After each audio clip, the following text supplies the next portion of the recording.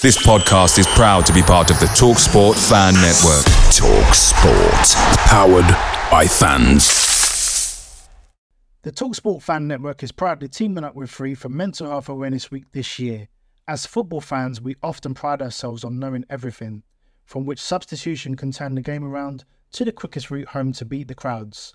However, when it comes to discussing feelings with our friends, we might not always feel as confident. That's why we're here to equip you with the right tools so you can reach out to those who can help. If your mates are struggling, let them know that the Samaritans are free to call on 116 123. That's 116 123. They are there to listen without judgment or pressure, 24/7, 365 days of the year. Let's all take a moment to talk more than football. The TalkSport Fan Network is proudly supported by McDelivery, bringing you the food you love. McDelivery brings a top-tier lineup of food right to your door. No matter the result, you'll always be winning with McDelivery. Order now on the McDonald's app and you'll get rewards points delivered too. So that ordering today means some tasty rewards for tomorrow. Only via app at participating restaurants. 18 plus. Rewards registration required. Points only on menu items. Delivery fee and terms apply. See mcdonalds.com. Hello and welcome to the No Nay Never podcast. I'm your host Natalie Bromley and we are checking in with you for a Midsummer update. Lots of things have been going on in and around the club at the moment, so we wanted to sit down and bring you an update of everything Claret and Blue. I'm away at the moment, so stepping into the hot seat is Tom Whittaker along with the boys to cover some of the outstanding updates that we've had from Alan Pace and his board. We're covering shirt sponsor debate, the membership and away tickets reallocation. Loyalty scheme has now been overhauled to make it fairer for all fans of all levels. We're looking at the transfer market, incomings O'Shea and Vigeroux, and what's happening with our loanees from last season, Teller, Matson, Taylor Horwood-Bellis, all still up in the air. Wout Weghorst, is he going to come back to Turf Moor pending a move away? Who knows? We've also had the friendlies announced, so we now know who we're going to be meeting pre-season to get us ready for that Premier League campaign. So why don't you grab a cup of tea, sit down, and let's go.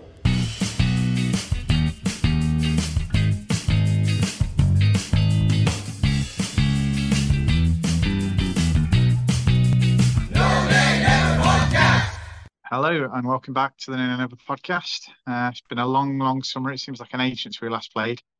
So a longer wait for Premier League games, so we're not complaining too much. But a lot's happened at the turf since that trophy lift against Cardiff. So you're joined tonight by myself and Richard Steele. Evening, Richard. And we're just going to have a little roundup of what's been happening on the pitch, off the pitch, transfers. And some of the big headlines that are coming out, and we're going to start really by having a look at some more off the field matters. You'll be aware of the fan advisory board that's been set up recently. There's there's three members actually of our podcast that sit on the board, and we've managed to get a couple of them. George and Charlotte, just to talk to you a little bit about what's been going on, some of the updates that have come out in the last couple of meetings. So without further ado, take it away, George and Charlotte. Hello Clarets, George Poole here, regular panellist as you'll well know, and chairman of the Clarets Trust. Now I've been asked to provide a short voice recording tonight to go along with the update that I gave from the Clarets Trust social media pages tonight on the evening of Monday the 3rd of July. Now for those of you who haven't seen, it's an 8-page published reporting back from the latest meeting of the Fan Advisory Board, which has obviously come under scrutiny somewhat because of Burnley Football Club's announcement today of the new loyalty point system, which was devised essentially in collaboration with this Fan Advisory Board, which I am lucky enough to sit on. Now, in this 8-page report, I talk about many things: the membership scheme, the commercial side of the club, including the W80H, front of shirt sponsors, catering and hospitality updates for Turf Moor for the coming season. So if you want to read that full report from the last Fan Advisory Board meeting, just search for Clarets Trust on Facebook or Twitter or Instagram and you'll find our social pages where you can see the report. But for tonight, I'll just give you a rundown of the loyalty points system and the update that I have to provide from there. So the loyalty points update was a topic that was discussed at length by the Fan Advisory Board in our second meeting a couple of months ago. Now, at the time, these discussions, whilst very productive, did not give a final decision on what direction to go in as regards to the system. Hence why I was not able to really report back on anything in case, the club changed their minds or whatnot. But they've obviously given the green light now to go ahead with this change. And I can sit here personally, and as a member of the Fan Advisory Board, and vouch in favour of the changes that were introduced by Burnley Football Club today. Now, for those of you who have not seen the announcement, the loyalty point system for purchasing away tickets has changed for the first time since the early 2000s. So going forward, the loyalty points will only count for 5 years preceding each season. In other words, it's going to be a rolling 5-year loyalty system, and therefore for the upcoming campaign, loyalty points will have been acquired from the 2018-19 season and beyond. So the loyalty points from before that season will essentially be scrapped from the club's records. Now, explaining their decision, Burnley Football Club wrote that following fan feedback, the current system was evaluated and it was deemed unfair to younger fans, and it also didn't reward fans enough for attending away games. Now, on that latter point, the number of points awarded for purchasing a away ticket will rise from 10 to 20, thereby counting as double the number awarded to home tickets, which, in my eyes, is very sensible and something that I've long called for. Now, the first things first with this change to the loyalty point system, it's not come just prompted by complaints about the system in the past year. This is something that the club has been engaged in discussions and dialogue with fans for a number of years. So under the previous ownership, a working group was actually established to talk about this very issue, and they agreed that the old system was discriminatory to young fans and failed to adequately reward fans who travelled to away games. Now, with the change of ownership, the working group's recommendation to implement a rolling system of 4, 5, 6, however many years, that was never followed through, but it has obviously now been revisited in recent months. So, discussed by the Fan Advisory Board meeting at our second meeting, I can report that we found a unanimous agreement, essentially, between the Fan Advisory Board in terms of moving towards a 5-year rolling system.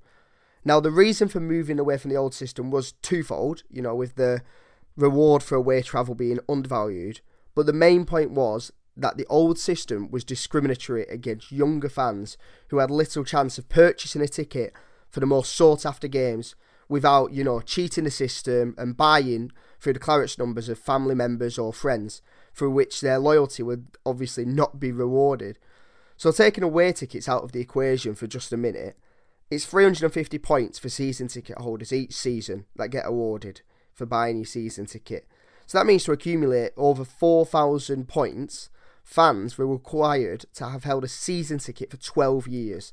Now, in my mind, and in the mind of many other fans who I've spoken to, the system was as much rewarding age as it was loyalty at that point.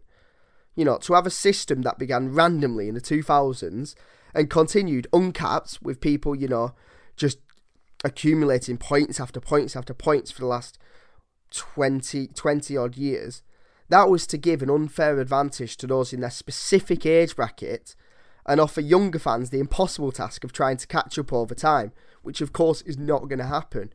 So you had fans who were sitting pretty with, over 6,000 points who need not attend another game for years before cherry-picking their seats at the most sought-after games like Manchester United, Luton Town and Blackburn Rovers last season. So looking forwards rather than backwards, the consensus amongst the Fan Advisory Board was that a 5-year rolling period would provide the best middle ground between offering opportunities to younger fans, but also rewarding the loyalty of regular match-going Clarets. The point of the system is it's a loyalty point system. For Clarets who were born in, say, 2007, for example, and say they began attending games around, 8, 9 or 10 years old, the task of purchasing away tickets has been a very difficult one.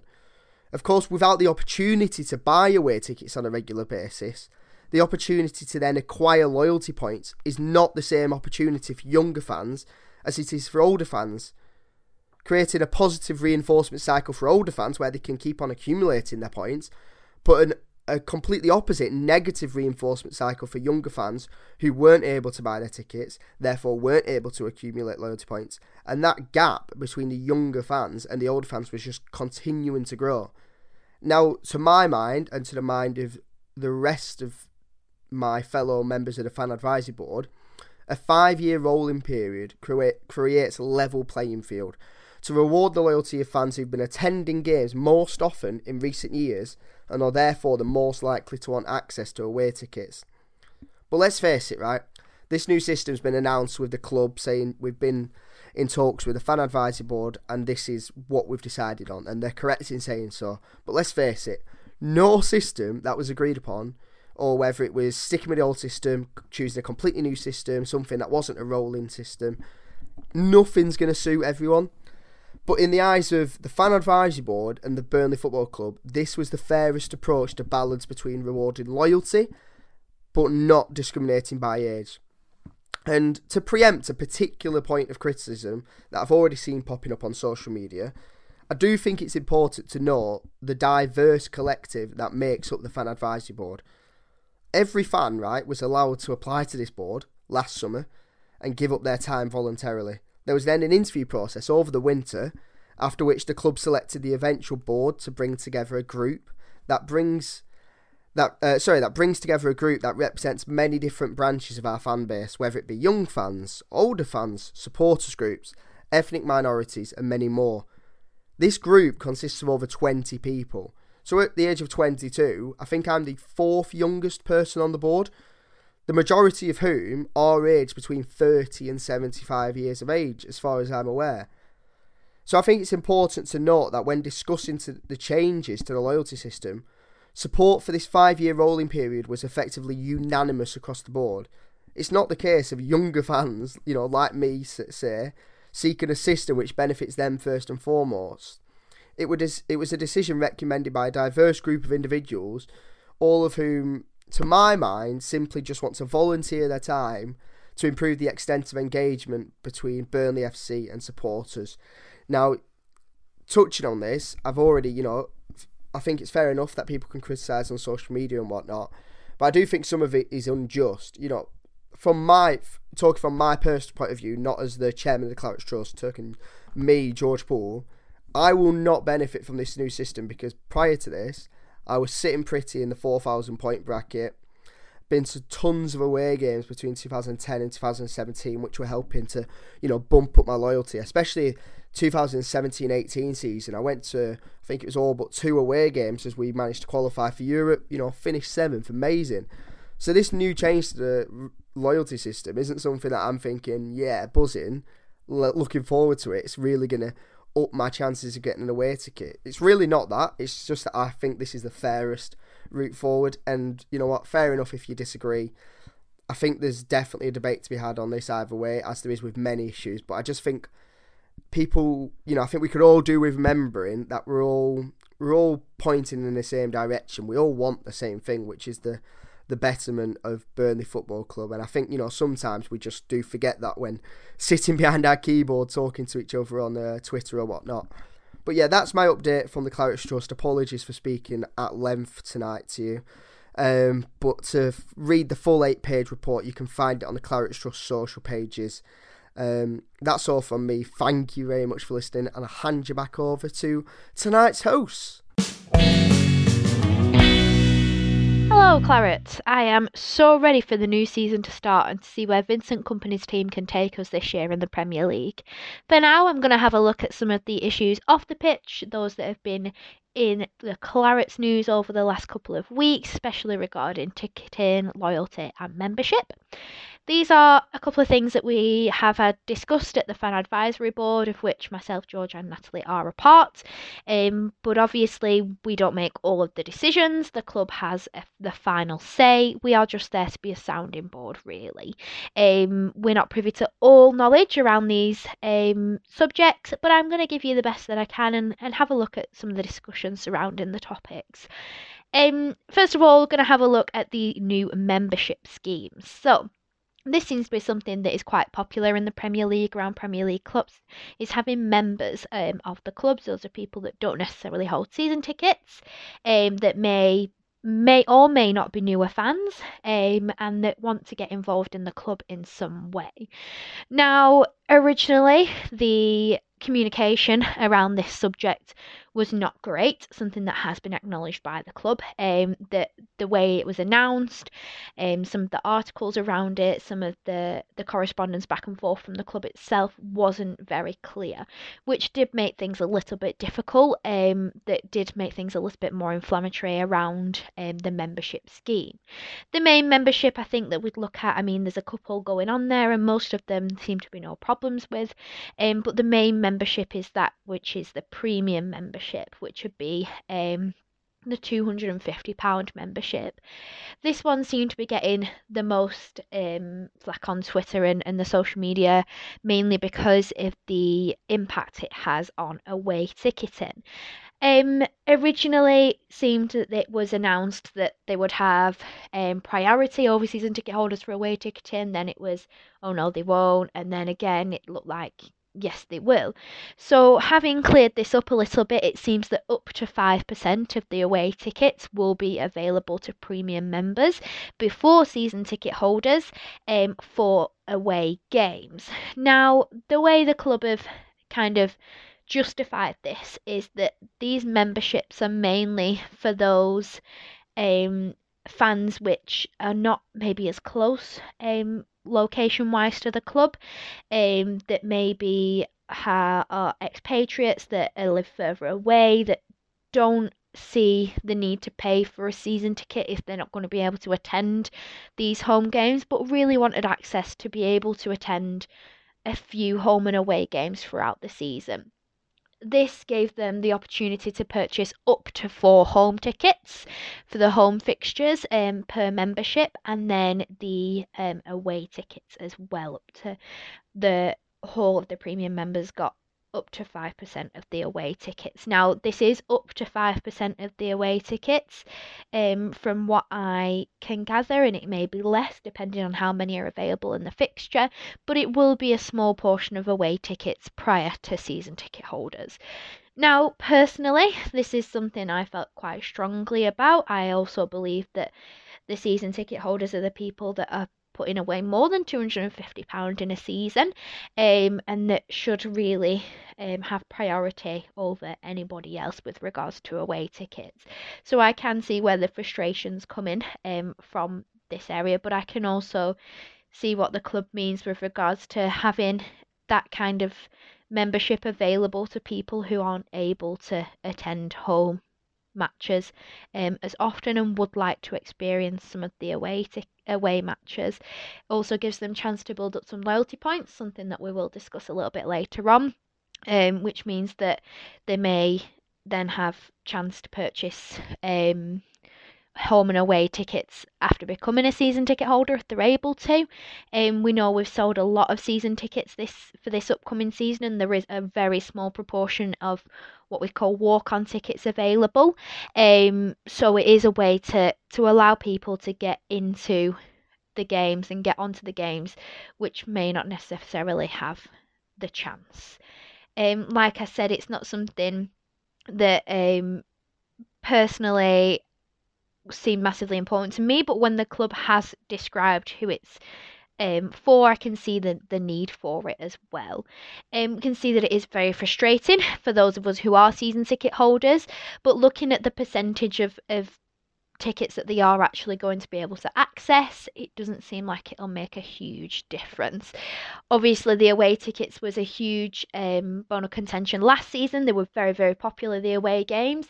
Some of the allocations aren't as large. We're hoping that once now we're in the Premier League that there'll be better allocations, and that some of the games won't be as popular, I imagine, because a lot of people may have done the stadiums prior, with us spending a long time in the Premier League, and I can see that it may not make as big a difference. But yeah, I do share a lot of people's frustrations on that aspect. But we move, and obviously there has to be something available for everybody, really. The next point we're going to look at is pretty hot news, hot off the press. It's the loyalty point system. Now, we are all aware of the loyalty point system over the last few years and how it's worked out, and that particularly over the last season there was a lot of grumbling about it, that it may favour certain fans over others, that there wasn't a fair way, really, with the current loyalty system, for people to be getting tickets and to be building up their loyalty points, really. So it's something that's definitely needed to change, and the club have made the change to it. Now, no change is going to be perfect for everybody, and that's something that we're definitely going to have to look into here. Some people will be gutted about the change to the loyalty point system, because the old one worked in their favours.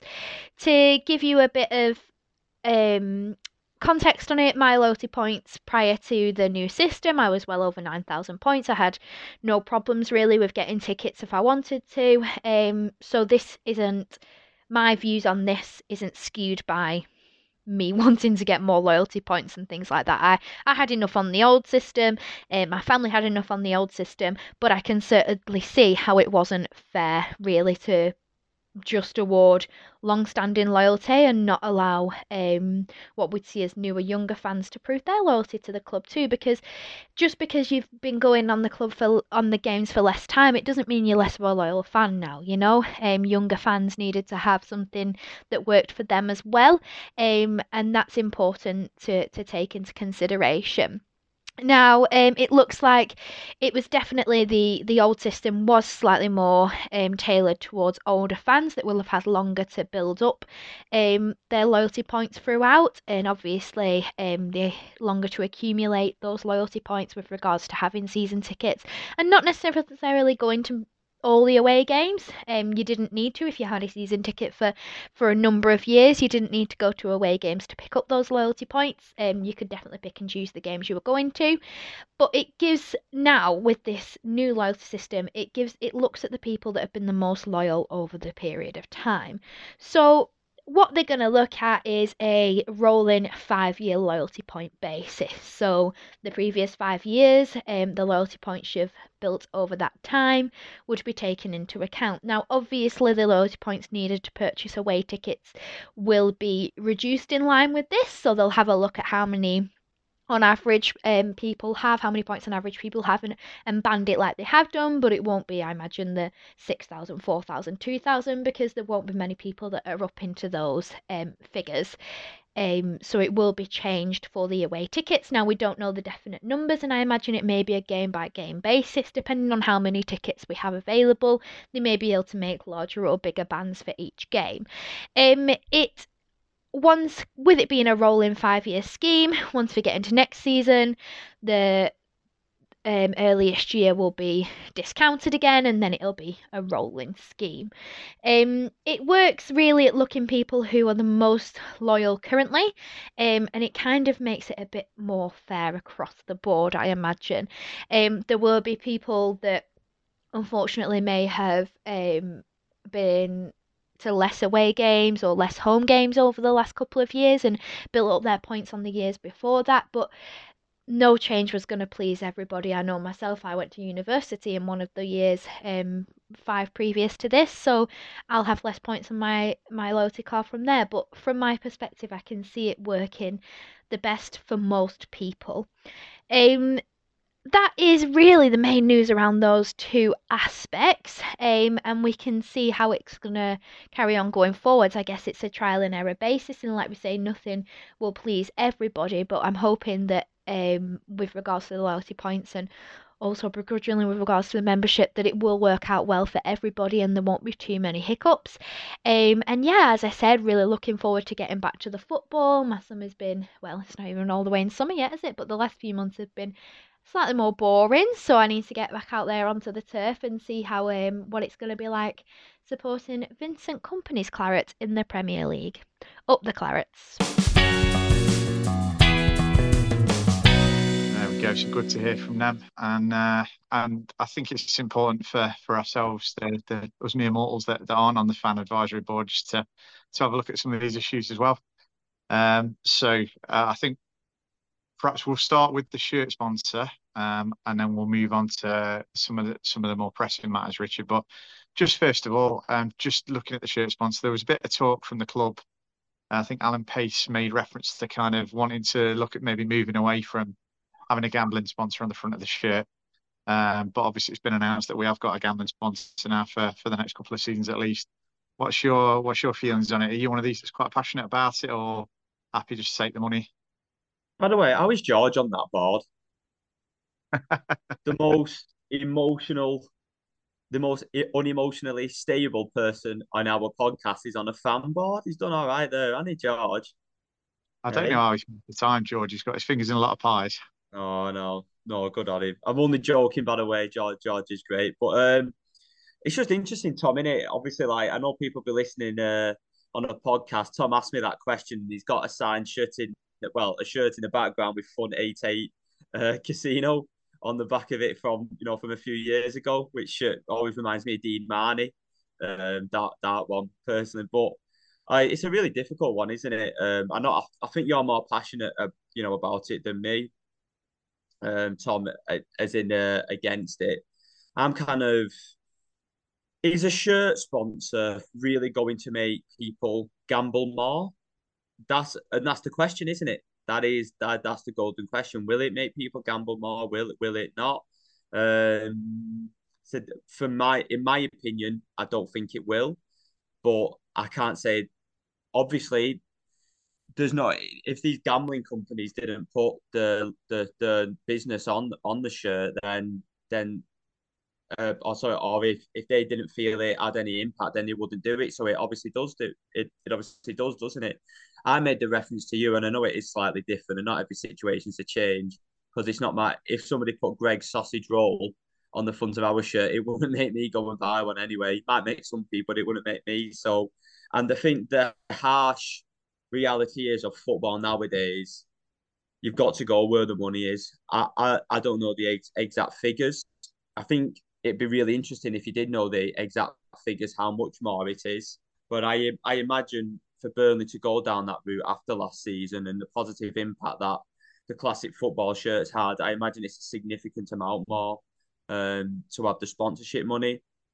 But at the same time, I can understand why people have issues with gambling's a really dangerous addiction. I think the difference with gambling and other addictions is that you can just do it so easily. You can literally do it at a press of a button on your phone. You don't even need to leave the house, and when you can lose everything with it, really. So I understand the negative implications of it, but I think from a financial point of view, if could that be the difference between Burnley signing a player or not? Who knows? It's a really difficult one, isn't it, Tom? It is very difficult. Yeah, I think I can certainly see it from the club's point of view. I think, like you say, at the end of the day, it's come down to the money, and from what we've been told, I think it's quite a significant amount more than we would get with a non-gambling sponsor, which is obviously that's the logic. I think the disappointing thing for me is the fact that they have made these noises in the past about, we're looking to review that, we're looking to move away from that. Last season, they had a sponsor classic football shirts that was a popular one. It added something to the design of the shirt, I think, as well, having them on, and it brought something a little bit more. It had a little bit of a cachet with it that you're not going to get from an Asian gambling firm. And I would have. It's probably naive to think, but it'd be nice to think that we could be a club that just says, you know what, for the sake of a few million quid, we're going to take the high ground on this. They're moving to ban the front of shirt gambling sponsorship in the next couple of seasons anyway. It'd be nice if we had just come out and said, do you know what? It's a social ill. There's been an interview today with the head of NHS England talking about how gambling addiction is on the rise and asking Premier League clubs there to look at what they're doing with these sponsorships. And it would have been nice if we could have took a stand and said, look, for the sake of a few million quid, we're going to turn this down and we're going to accept a lower sponsorship. And that would have been something that you could have been proud of, I think, as a fan.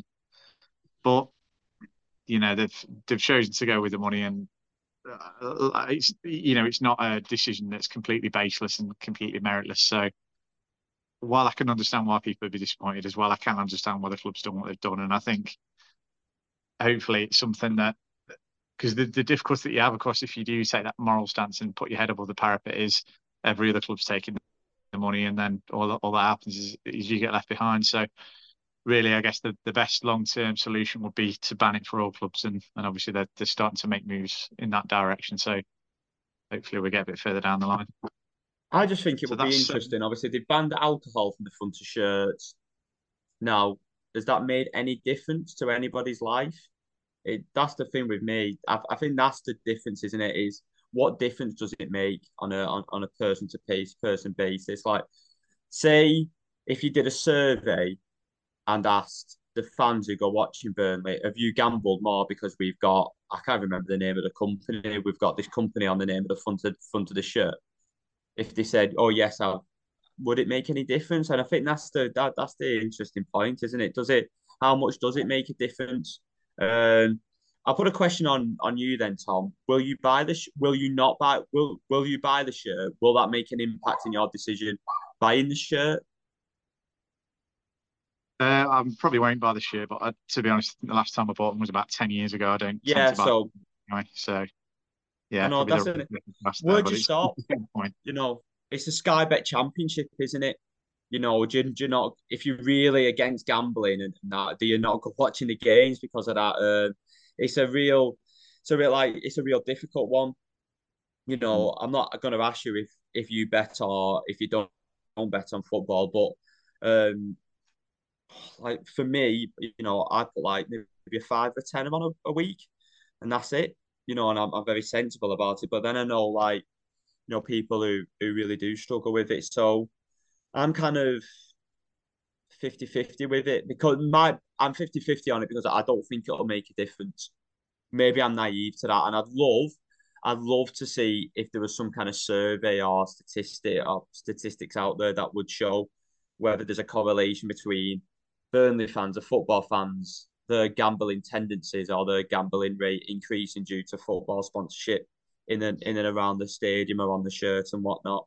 I think it's more dangerous where it's like you see Ray Winston coming on the telly at half time of the game, where it's like, right, Kevin De Bruyne to have a shot on target has now been, the odds have been reduced and whatnot. I think that's more dangerous. So, yeah, I do that's where think I am that's with it. though it's creating this culture of linking football and betting that I think what you said It's a earlier, good about point.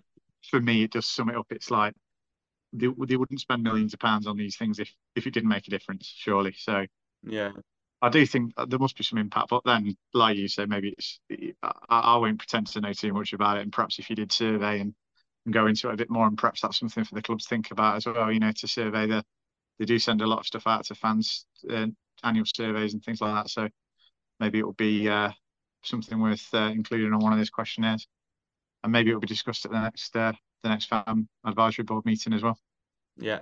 But after discussing that one, we'll move on to a topic that's probably even more controversial, I would say, in the fan base, and that's the loyalty points and the away membership schemes that have come out this summer. So I'll probably start by sort of laying my cards on the table, as it were. I've got about 11,000 loyalty points, so it does affect me in the sense that up till this season, I could have got away tickets for any game I wanted without really any issues. Um, So I'll lay out what it is first, of course. So the away loyalty points are going to be reduced to, they'll only last for 5 years. So a rolling 5 years for your loyalty points, and after that they drop off. So it brings to an end this thing we've had for the last few years where you see tickets from like early 2000s accounting towards your loyalty points total. And of course the away membership, I'm sure everyone's aware of it by now, it's been discussed, but basically 5% of the away tickets have been ring fenced. If you put up 400 odd quid, which I think is about the price of a season ticket, then you get access to these 5% of ring fenced away tickets. So I think in essence what the club are trying to do is move away from the sort of situation we've had in the last few years where away tickets can be a bit of a closed shop. It's the same people that have got access to it. And obviously if they always buy them, then it does stop other people getting the chance. Where are you with it, Richard? What are your thoughts on it? I'm I'm probably similar to you, Tom. I've got about 8,000 loyalty points, so not quite as much as you, but pretty much give me access to any game that I wanted. But I think at the same time, I think the loyalty point system was archaic. I think it definitely benefited fans just had season tickets for many, many years and maybe went to less away games than possibly, younger fans who've gone to many away games over the last, 1 to 5 year, to 5 year period. So I can see a lot of logic in it. Maybe they could have done it on a little bit longer than 5 years. I know Dave Roberts did a really good tweet. If you want to look, if any Burnley fans want to look at that tweet, about maybe like a 10-year loyalty point scheme. So it's a little bit of a longer period. But to be honest, Tom, I think definitely yourself. I kind of took through different reasons. I probably went to 5 or 6 away games next year, just different life stages. Kind of getting got married last year, and other priorities do take over a little bit with football. So and I'll probably be looking at similar this year, to be honest. So it is what it is for me. I think there'll be a lot of people out there who will not like it, but I think that's the same in society. If there's a new rule change and it doesn't perfectly suit you, people kick off and they don't look at it from other people's point of view. So it's something that I think did need changing. I think overall it's quite a good idea actually. The only thing I would like to see, I'd quite like to see maybe points given for like further away games, or another system. So like for example, Norwich on a Saturday at 12:30 kickoff, like it was last season. I think you should get more loyalty points and go into Wigan away, where there's 5,000 tickets and it's 40 minutes down the road. I think that's something that could be introduced because for example, like for me next year, maybe this is because we have been in the Prem before. Like games away at Old Trafford and City and Liverpool, they don't actually interest me as much as like going to Fulham away. Like I've only been to Fulham away once, and that was a Tuesday night, so I'd like to go to that again. Or I want to go to Palace away next season. So if I'm being honest, I don't think it's going to make a massive impact on me. And do you know what? If I miss out a little bit on getting a game and somebody else gets to go who's kind of has been more than me over the last 3 or 4 years and has sacrificed more time and more money, then you know what? Good luck to them. At the end of the day, like if a 22-year-old young fan, boy or girl wants to go watching the game, they've got probably less on than me. So good luck to them. Do you get one coming from with that? I'm a, Yeah, um, yeah, I absolutely. don't agree with that membership. I get it. I'm similar to you. Obviously, Burnley's and this is the side of football that I'm falling out of love with a little bit is that the money side and how much it's driven by money. And obviously, for us just to compete anymore, you do need to drive money in different ways. So I understand why they're doing the membership, but I think it's really tailored to a specific type of fan. And I don't really like that. But again, I do understand it. Um, it's a little bit like football this summer when you see the money that's been spent on this Saudi league. It makes you shiver, doesn't it? A little bit when you see a player go. It kind of it's taking a chip out of me a little bit this summer when I've seen it. So overall, I personally think it's a good system. I thought Dave Roberts did a good tweet. I think it maybe should have been done over 10 years. So you've still got because there's still a lot of there'll be a lot of fans who's been watching but had season tickets for Burnley since the 80s when there was really struggling who should be rewarded for their loyalty too. So maybe a 10-year period would have been an ideal time, but again I fully understand it. And listen, there'll be plenty of games for people to go to next year, won't they? And it is what it is at times. You maybe just got to stop being selfish and look at it from other points of view. Yeah, I feel the same way as you. I do think you can't really have a situation where they're stacking for like 20 plus years and they can never be overridden because young lads who are who want to go, there'd be people who've had season tickets for like 10 years who just haven't been able to get enough away loyalty points. And I think it is only right that you give a chance, especially to younger fans, because you do have to think about the long term in that kind of thing. Cool. How many fans do you turn away if they can't get away tickets essentially? So yeah, I'm with you. Even though it does kind of obviously affects me in the negative to an extent. I mean, I do go to a lot of away games, so hopefully I'll be in with a chance next season. I think there's an interesting point you make about next season the away trips kind of being back to what they were, especially the last couple of years in the Prem when we were rubbish. How many away games did we sell out? We were taking the low allocations. There was loads of games. I mean, where you could have easily got a ticket away general sale. And I do wonder if it'll be because last season it was a lot of like there was some new grounds for everybody.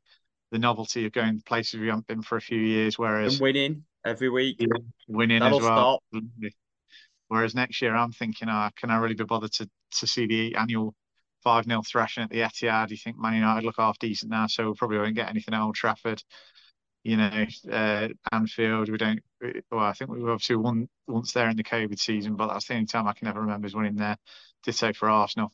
So yeah, then you start. It does start to feel like a bit of a slog again. Maybe some of these away trips and going a long way for a little reward. So maybe that will do something just to balance things out as well. So that's a really good point actually that you've raised that I haven't seen anyone else raise. I think with regards to the years, 5 does feel a little bit arbitrary, but I think the trouble is whatever cut off you do, there's someone going to win.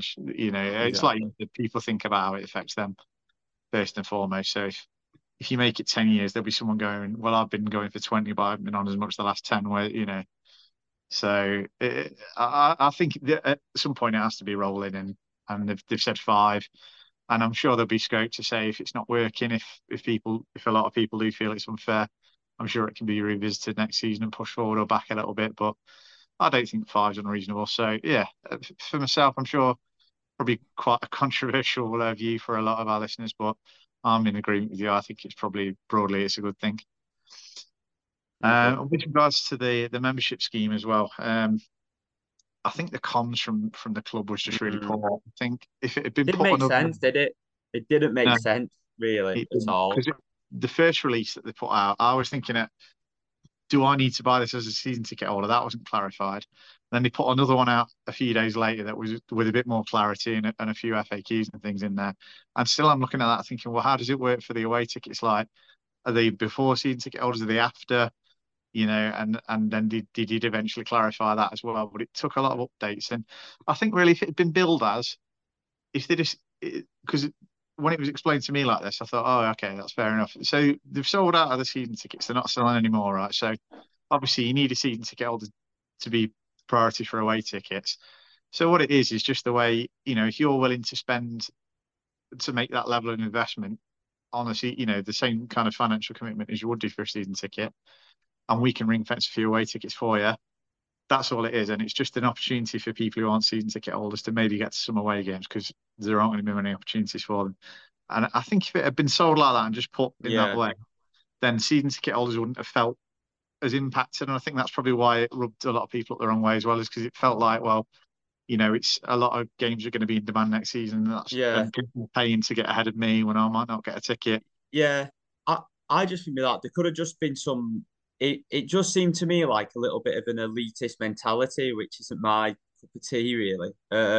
I think if there was some added benefits to it, say if you bought your membership and you got put in that 5% bracket, but then you got like 15% off a home ticket, say if you wasn't a season ticket holder, or for example, if you got like half price on the new shirt, or you got, say if you went to Turf Moor, like you got a free drink and a pie or whatever. Do you know something that was like, we're not just doing this purely for money. That's what it come across to me. Like we're respecting your fan base, we're respecting you doing this membership. You're going to get some added benefits in and around it. Like if you show your card, your membership card, like I said, you get a free pie or whatnot, and then you scan it, and that's you, or you get a free program. Just something like that, or 10% off our merchandise. I mean, they could have added a little bit more value to it. Just one thing I am going to take off, again, just looking at that shirt you've got behind. Again, I don't know what season that's from, Tom. You'll have to remind me. But, going back 10 years, we'd have never have needed the demand for memberships or changing loyalty points or waiting lists on season tickets. So in such a short period of time, it showed how much the club's grown. And so that's another benefit of it, is that you hear about Liverpool and City, and maybe not City, and United and whatnot, having these waiting lists. And I think, it's frustrating. There's people going to be missing out, but it just shows that the club's growing and we are getting a bigger fan base and a younger fan base that's coming through as well. Because let's be honest, if we were still struggling finishing 17th, 18th in the Championship, none of this would be an issue, wouldn't it? So I suppose at times you become victims of your own success a little bit. So yeah, I think if maybe people can look at that as a positive. But yeah, the only thing that's come out of it that I think they could have done better in terms of the comms, or you could have got a little bit more, is that membership. Yeah. Yeah. I think the only problem is if you offer like a free eye or whatever, a free program for a membership holder, then the season tickets holders turn around and say, "Well, where's my free program? I'm putting the same amount." Yeah, I get what you mean. I know, but that's what we're Uh, coming from. You can never win, can you, with stuff like this? I The know. club's trying new things, and they're still a very new board. Yeah, In terms of football, and they'll learn and they'll make mistakes, and at least to try new things. Under the last board, it was so stagnant.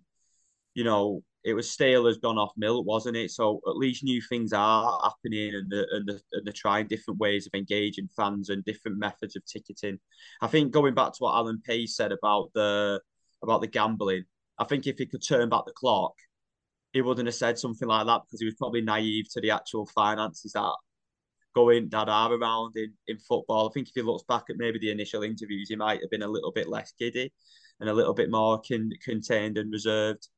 But I suppose when you say comments like that, the genie's out of the bottle, and I think he'll be as conflicted as anybody having to take on that gambling, if I'm being honest. So I know that's going back to a point, but it's difficult when you've got, I don't know how many thousand people who follow and support Burnley, who support a club. It's going to be difficult to please everybody, isn't it? So yeah, I think that sums it up really with all these things.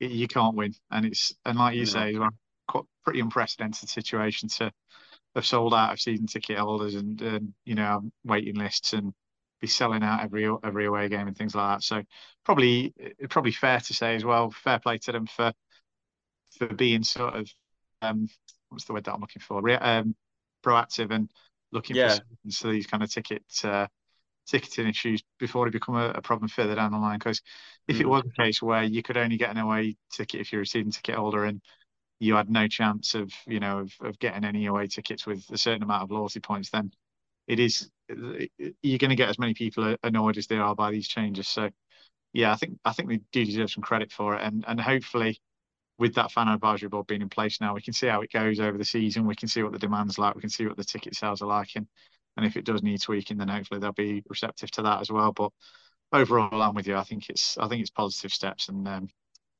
probably a bit more of a modern approach as well. yeah. Picture the scene. All of your mates around, you've got your McNugget share boxes ready to go. Partner this with your team playing champagne football. Perfect. Order McDelivery now on the McDonald's app. There's nothing quite like a McDelivery. At participating restaurants, 18 plus, serving times, delivery fee and terms apply. See mcdonalds.com. The TalkSport Fan Network is proudly teaming up with 3 for Mental Health Awareness Week this year. Beyond the pitch, beyond the results, we're here to connect fans, getting them to embrace the highs and lows of supporting your club, because we're not just fans, we're a team. With 2 in 3 football fans having struggled with their mental health, we understand that life off the pitch can present its own challenges. That's why we're committed to ensuring you have the tools to stay connected with your friends and fellow supporters. Take a moment to connect with your mates. A simple text or an open conversation can make a world of difference. And if they don't respond right away, don't hesitate to follow up. Let's all take a moment to talk more than football. Right, so moving on then to some more football-related topics. Have a look at sort of the incomings and the outgoings, and probably touching as well on some of the players that we might have expected to have come in that haven't by now. But we'll start with the ones who are definitely through the door. So we know Bayer and Obafemi obviously were signed permanently at the end of their loan deals. And we've brought in since Lawrence Biggery on a free from Leyton Orient and Dara O'Shea for £7 million from West Brom.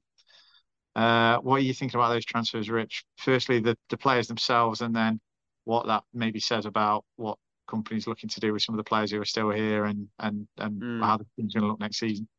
Yeah, I think obviously Bayer was signed pretty much straight away once we went up. I think out of all the loan players who we had last season, he was the one who I'm glad we've kept the most. It looks increasingly likely that none of the rest are returning, which I'm sure we'll touch on.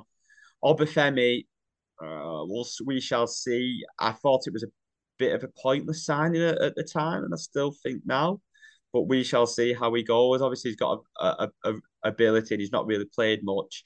and I can't see him playing much next year if I'm being completely honest. But it didn't cost too much, so we'll see how he goes, Michael. Listen, obviously Vigouroux will probably come in as third choice goalie, won't he? That's another. I'm sure we'll discuss is the goalkeeper situation because that's looking increasingly likely that Newrich probably isn't going to be number one. And I think O'Shea, when I initially seen the news, when you initially see it coming through on your phone, you see Dar O'Shea's having the medical, it's a little bit underwhelming. Well, that's what my initial naive take was. But the more I've read up on him, and the more you hear what West Brom fans have said, I think it's always a real take when you read the opposition view. And obviously they're very disappointed that he's going. He's obviously a leader, somebody who's very physical.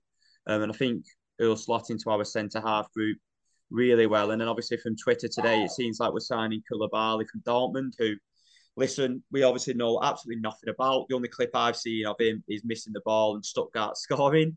But I'm not going to listen. You don't judge him on that. And I think if somebody's, even though it's albeit limited appearances, I think if somebody's playing for Dortmund, who are one of the top clubs in Europe, he's going to be a good player, isn't he? And I think there's two things that it shows to me is that he's got O'Shea in and he's got Koulibaly. He wants more physicality in the team, and I know he alluded to that in that fantastic interview with the Overlap. If anybody's not listened to that with Gary Neville, give it a listen. It's really good, and it wouldn't surprise me if he's possibly going to look at changing shape to maybe three at the back, because I think McNally's going to go. I think that's obvious. But now he's got five players who can ultimately, I imagine, will be in and around contention who play centre half. So yeah, maybe a five at the back.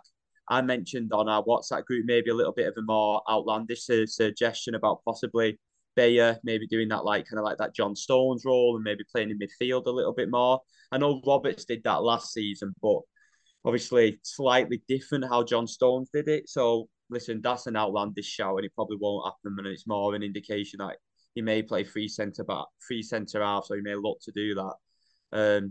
But then to counteract that, it's been a little bit slower than I thought. I thought we would have had a couple more attacking players in by now. Tom, you're more patient than me. My patience isn't wearing thin, but I'm a little bit more concerned than I was, say, a month ago. It seems like we're doing the old games of lowballing teams a little bit, which can get frustrating. It's not that we're not signed anyone; it's these lowballing bids, and I think it annoys other teams, doesn't it? So, listen, there's still a long way to go to the start of the season.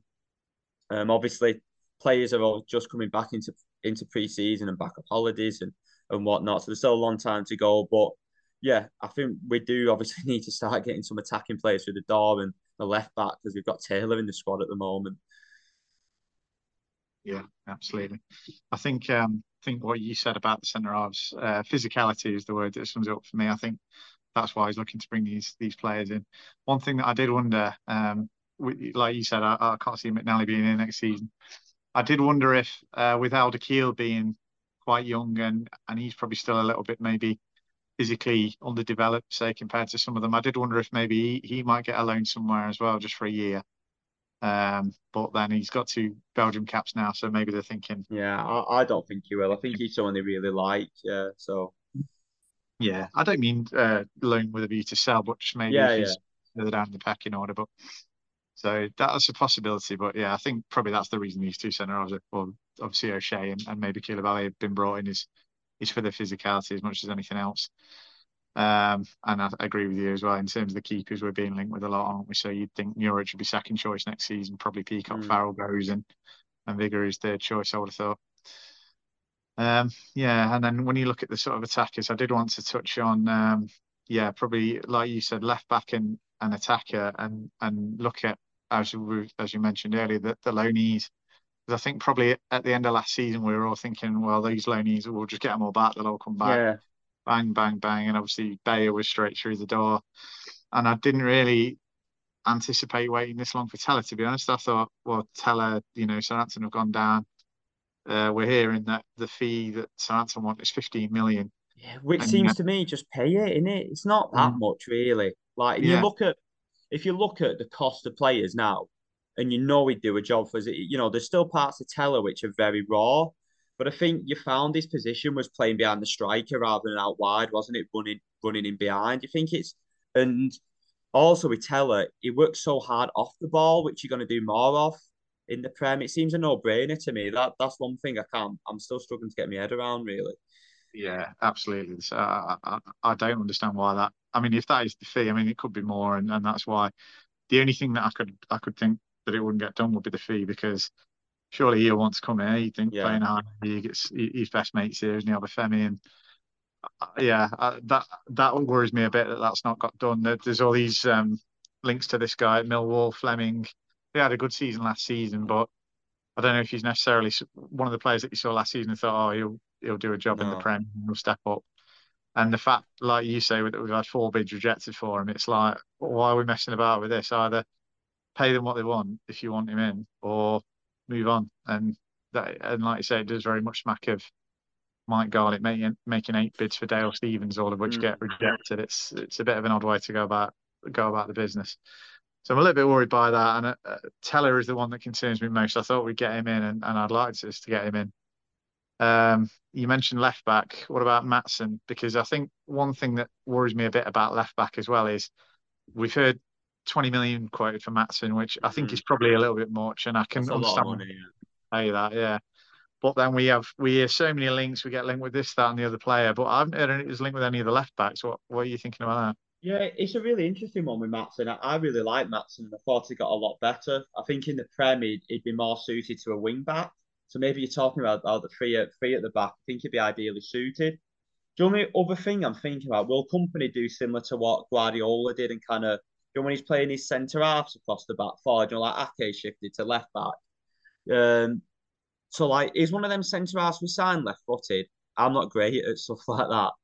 I'm not Or sure. or yeah, so like, will one of them be able just to naturally slip into, that left back slot a little bit more at times? And is that thinking? But you still need a bit more cover there, don't you?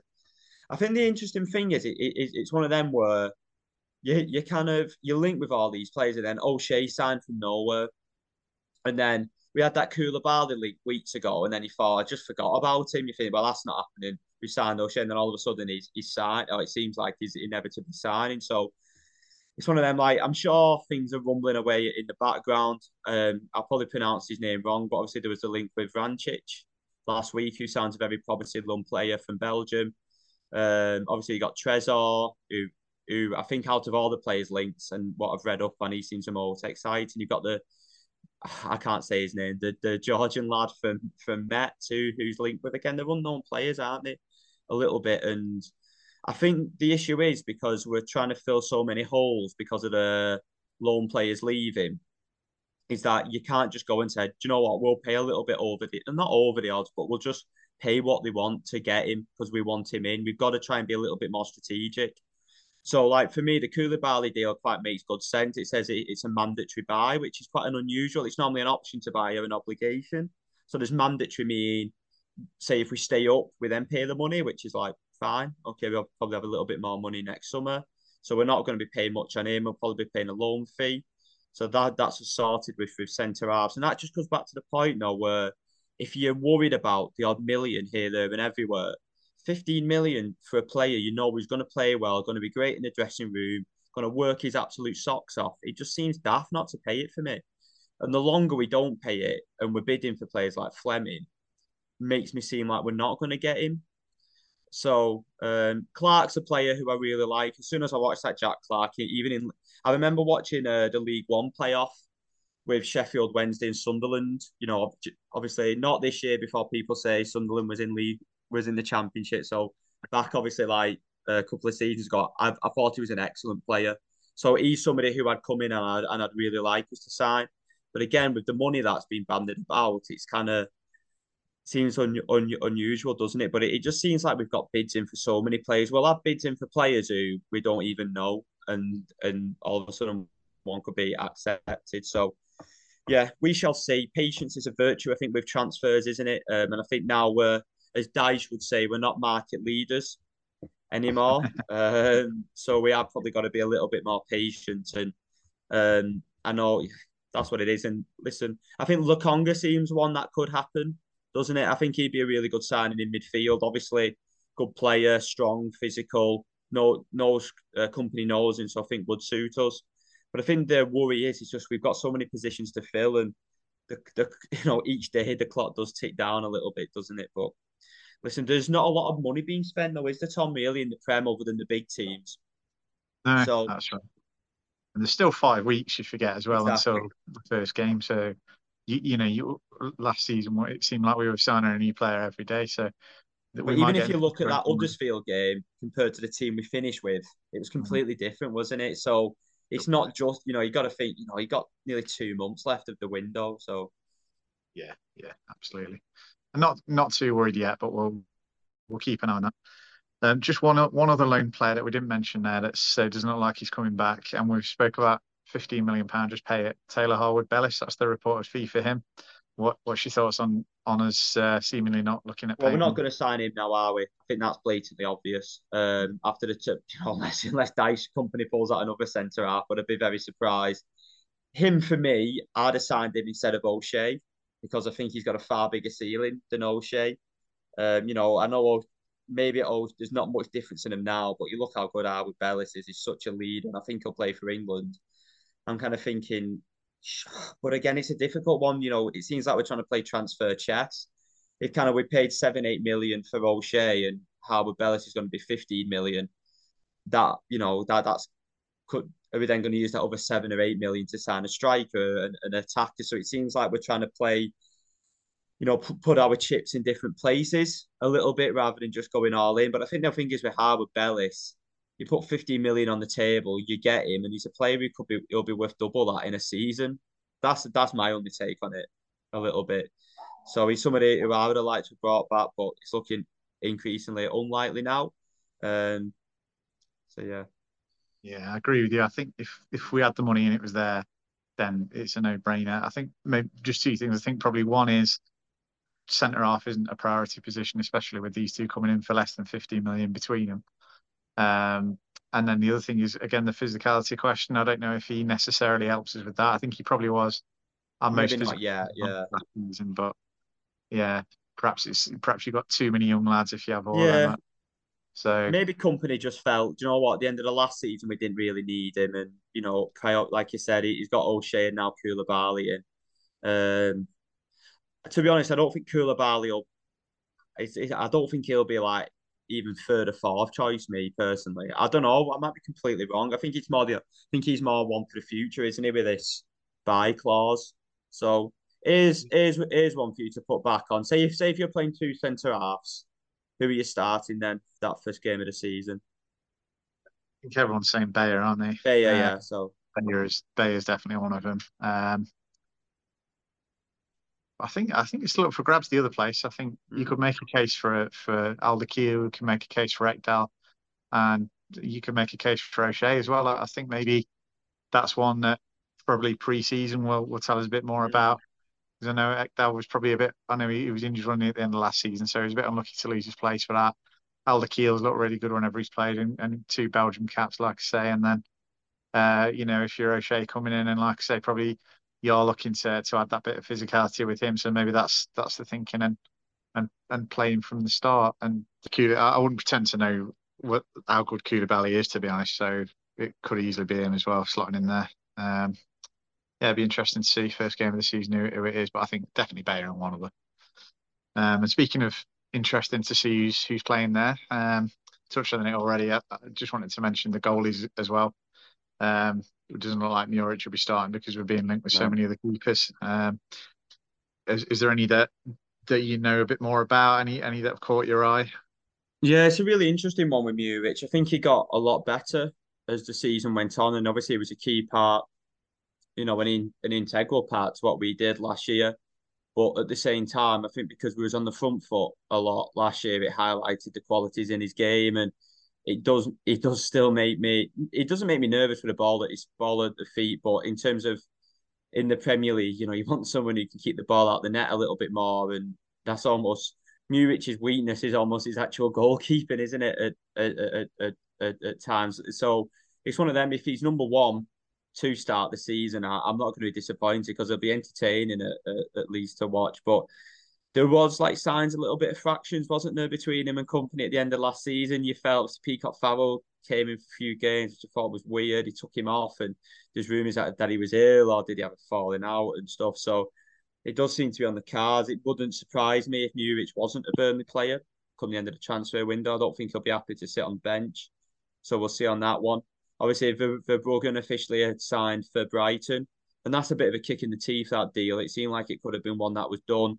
And obviously, like it fell through last summer, and obviously that was company's first choice, and then we went back to Muric. And I think it'll be a really good signing for Brighton. It'll be interesting to watch him next season. We've obviously been linked with Butez, I think it's his name, the French goalie from Antwerp. If he's anything like Barthez, then we've got to be careful. So we'll see on that. Obviously, he's got highly rated Tom from Belgium, so we'll see how he goes there. And then obviously the one goalie I really do like the look of is James Trafford. I think he's going to be an outstanding goalkeeper. I watched him. England under 21s played France a few months back, and I'd never heard of Trafford before, for being honest. And there was both good teams. Like Elise was playing for France, and obviously England had a lot of good players. And I just thought he looked really outstanding. And then I've watched him for England under 21s this tournament. I don't know if you've watched any of the games, Tom. He looked really good. Good with his feet. I think he'll go on and play for England as well. So depending on the cost, I think he'd be a really good signing. But is he ready to be a number one in the Premier League? That's a big step up for him, isn't it? Coming from Bolton, obviously under 21s is a lot different. But it seems like he's maybe our main choice at the moment. I suppose if he's our main choice, does he come in as number two? And then does Muric stay as number one? But just from what I'm looking at, it doesn't seem like Muric is going to be number one, does it? To me. No, it doesn't. And it doesn't surprise me that much as well. I think I'm with you. I don't think they're necessarily 100% convinced by Muric. I think we saw it in some games last season, especially when he was put under pressure, that he did struggle. There was that game against Watford where he got subbed off at half time, and after they said he was ill, that was was he ill or was he just rubbish? And a bit of a bust up in the dressing room, maybe, or something. Yeah, it did seem like something maybe changed at that point. So yeah, it doesn't. I think I feel the same as you. Probably if the first game of the season Muric is in net, so I won't be too worried by that. But it's obvious that they do want to replace him. I think, like you say, or he wouldn't be linked with so many keepers. So. And I've heard good things about Trafford. I know he got rave reviews at Bolton last season, but like you say, perhaps it is quite a big jump. If we're in the Championship, it will make a bit more sense. But and I'm glad we got a link from Barcelona as well. I think I think he's an up again. Is he ready to start? It seems like maybe the ideal scenario, and would possibly get Butez as number one on a lowish figure, with him being 28 and somebody who's a bit more experienced, ready to come in, and then Trafford as possibly that number two. Who can learn with our goalkeeping department. So yeah, it's an interesting one, and it's definitely one to keep an eye on, that development.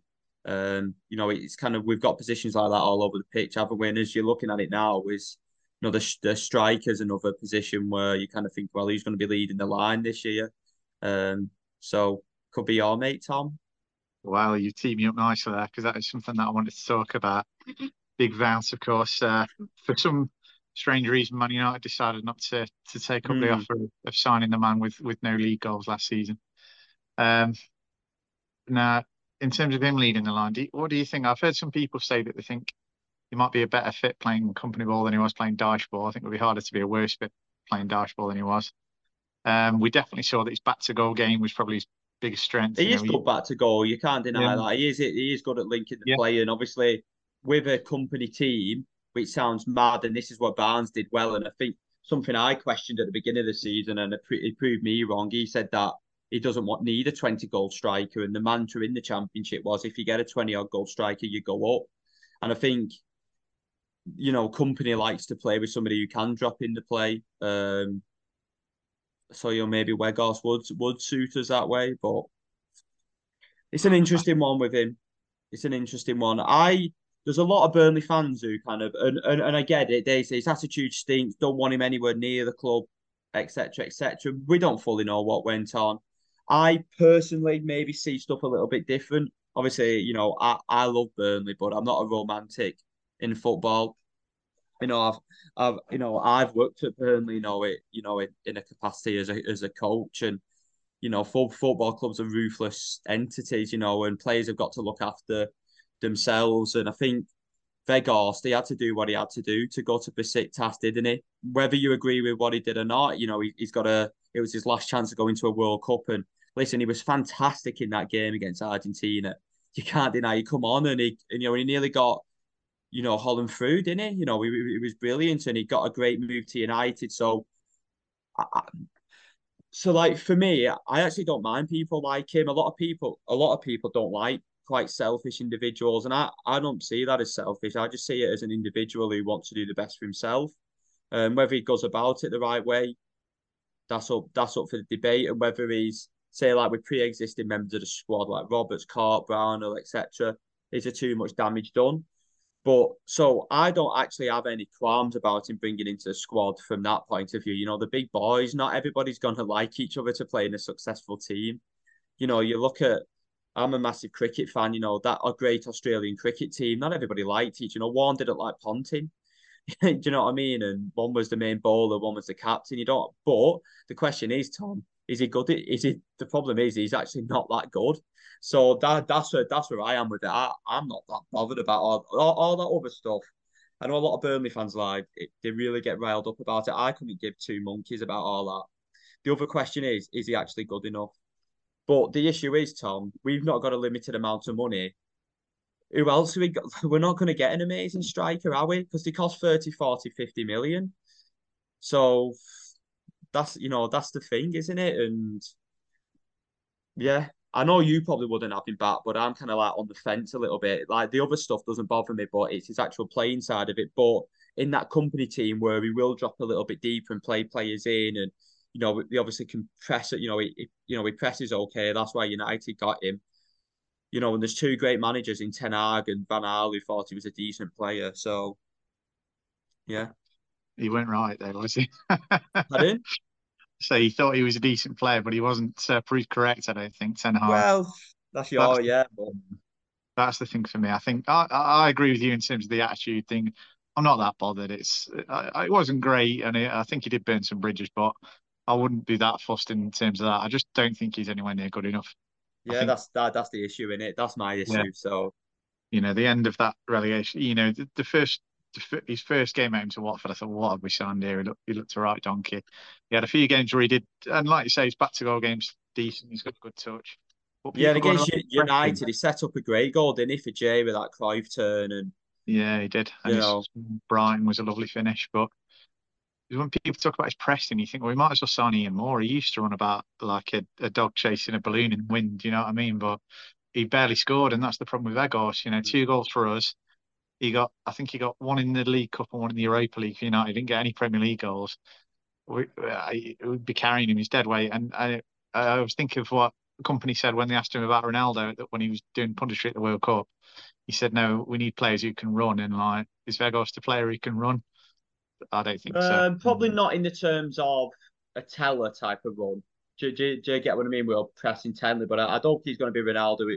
One thing I will say against Webb Vegas when he played for Burnley, I'd have never said he give a lack of effort when I've seen him play. But like, I thought maybe there was a Watford game where he sulked a little bit where he got dropped. But listen, I don't want to be stereotypical, but a lot of Dutch players are like that. They've got that in them, haven't they? They've got that little bit of a chip on the shoulder and and whatnot. And it's slightly different. It's just a different culture, isn't it? And you know, like I said, football can change so quickly. Look at Barnes after that Sunderland game. Tom, me and you slagged him royally, didn't he? And listen, he did a great.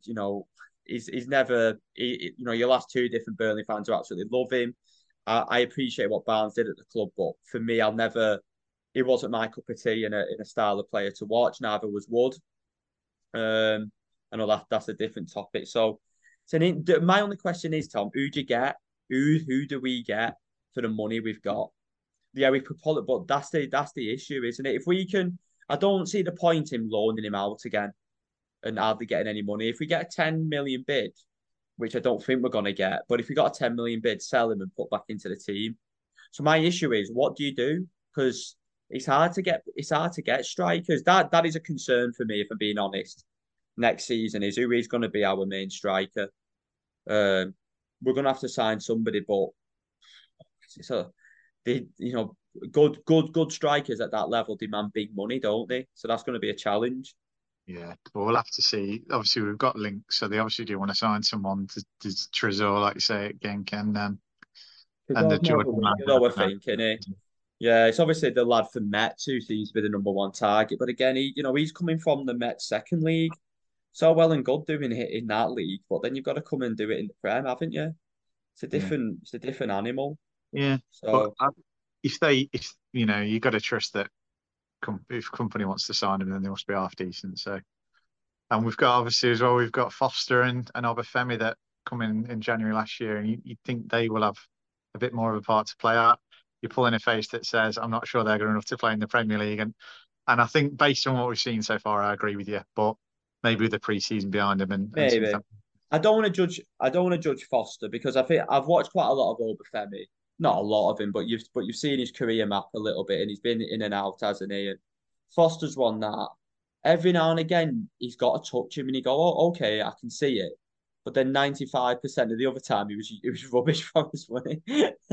But like I said, it's not easy when players come to different leagues. It takes time and the physicality. And it's interesting that he didn't go to South Africa for those qualifiers.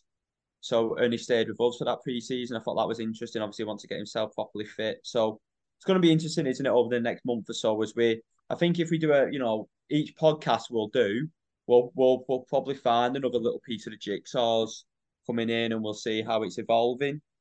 But I think one thing, Tom, I think Vegas will be back. He'll be. I tell you, I think he'll be. Or I think he'll be in. I think he'll do a part of pre-season with us. That's going to be my take. I think we'll see him in a Burnley shirt again, whether that's in a training top or a playing shirt. But yeah, I think we'll see him back. Interesting, interesting.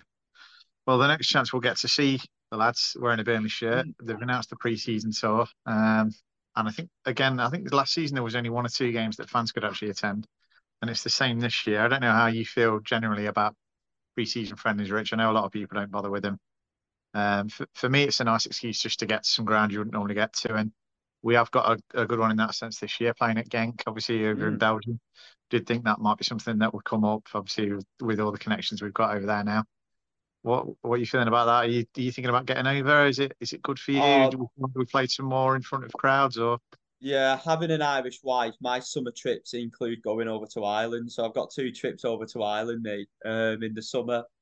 I'm also going on a stag do to Benidorm, which we'll see how that goes. I've not had a proper drink in ages, so we'll see how that goes. I think I might be. I don't think I'll be pressing much from the front during that. But no, unfortunately, I would like to go, but yeah, my summer trips away kind of consist of going over to Cavan. Anyway, I'm still waiting for that. If anybody's listening, is there any Cavan? Is there any people from Cavan listening, or any Burnley fans from Cavan? Because I'm going to be moving over to Ireland in the next year or so, so it'd be quite nice to link up. But no, I won't be going, unfortunately, Tom. It would have been a lovely trip to Brussels, but unfortunately not. But it's a great friendly to have. I know you're going, aren't you? You've booked your flights. You're going over. Yeah, I'll be going over. I'm looking forward to it. I went over to Belgium in January. I watched Stephen Defoe's team. So I know my way Mechelen, around. is it? Yeah. Mechelen, that's right. Yeah, so I know my way around a little bit from that. So yeah, I think it's really good. I would like us to do a bit more of that. Really, there's been talk about playing Helmond. It doesn't look like it's going to happen this year, but maybe in the future, I think that would be really good. I think it's a little bit of a shame that so much of the pre-season now is behind closed doors and Yeah. they're not games you can get to. Just because like I said, I just like to get out to some different grounds and a bit of variety. But Yeah, it's um, even like the game that they played a Fleetwood against Friendly, Fleetwood against a friendly against Fleetwood. Like, I think they're doing work to Turf more, aren't they, and whatnot. But it would have been nice to even just go and see it. Like, so it doesn't sound like there's going to be a friendly at Turf Moor either, doesn't it? Which is, from what I can gather, which seems a little bit of a shame. mm, Um, but yeah, it is what it is. It's not something I'm going to lose any sleep over necessarily. But yeah, Genk would have been a great trip, but Cavan will have to do me this summer. it's not a bad consolation. No, get a few Guinness in. Uh, Good stuff. Well, I think that's just about brought us to the end of what we want to talk about. We've caught up on a few things there. There's still going to be a lot to talk about between between now and the start of the season. I'm sure there'll be a lot more transfer speculation and hopefully a lot more signings. So I'm sure we'll check in with you again between then and now. Yeah. One last thing just to remind you all of before we go is Statman Dave's quiz. You'll have heard the podcast a few weeks ago where we gave you all the 20 questions. The deadline for that is coming up. It's this Friday. So if you've not done so already, give that one a listen. Have a listen to the questions. Send us in your answers for the 7th. And we'll see who's crowned the winner this year. Have you had a go, Rich? No, I've not had a go, but it's on my to-do list for this week, so I will have a go. I'm not very good at dates and stuff like that, though. So I think I might struggle with it, to be honest. Yeah, I'm about 3/4 of the way through, and there's a few tricky ones in there, but hopefully I'll find the answers before Friday. Yeah, Google's always good for that. So, and Dave's Twitter page has got a lot of interesting links on there as well for that kind of thing. Yeah, good stuff. So yeah, check that one out. Thank you very much for listening. Thank you very much to producer Matt for tying it together. Thank you very much to Natalie and George and Charlotte for guesting. Thank you very much to you, Rich, for joining me. Cheers, Tom. It's been good, hasn't it? It's been good talking about the Clarets again, and whatnot. And you started getting back into the spirit for the footy again. So yeah, absolutely. It's been such a long gap, because the Championship finished early and the Premier League starts late. It's been nice to get back chatting about it. So hopefully we'll speak to you all soon about it. Thank you very much. Take care and look after yourselves. The No Nay Never podcast is brought to you in association with the Talk Sport Fan Network. Natalie Bromley is the host and editor, and the show is produced by Matt Moss. Our resident statistician is Dave Roberts, and our FPL expert is Adam Dennett. The Analysis Show team is collectively Tom Whittaker, Richard Steele, George Poole, Charlotte Rigby, Adam Dennett and Robbie Kopak. Our music is provided by George Gaskill, and our newsletter team is headed up by Jamie Smith. If you don't already, you can subscribe to our newsletter by visiting nonaynever.substack.com. Our thanks as ever go to our partners TalkSport. We are as ever proud to be part of the TalkSport Fan Network. The TalkSport Fan Network is proudly teaming up with Free for Mental Health Awareness Week this year. As football fans, we often pride ourselves on knowing everything, from which substitution can turn the game around to the quickest route home to beat the crowds. However, when it comes to discussing feelings with our friends, we might not always feel as confident.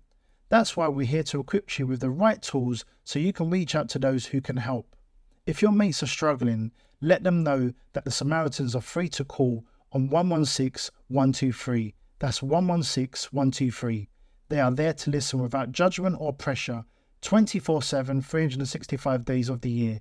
Let's all take a moment to talk more than football. Away days are great, but there's nothing quite like playing at home. The same goes for McDonald's. Maximise your home ground advantage with McDelivery. Order now on the McDonald's app. At participating restaurants, 18 plus, serving times, delivery fee and terms apply. See mcdonalds.com. This podcast is proud to be part of the TalkSport Fan Network. TalkSport. Powered by fans.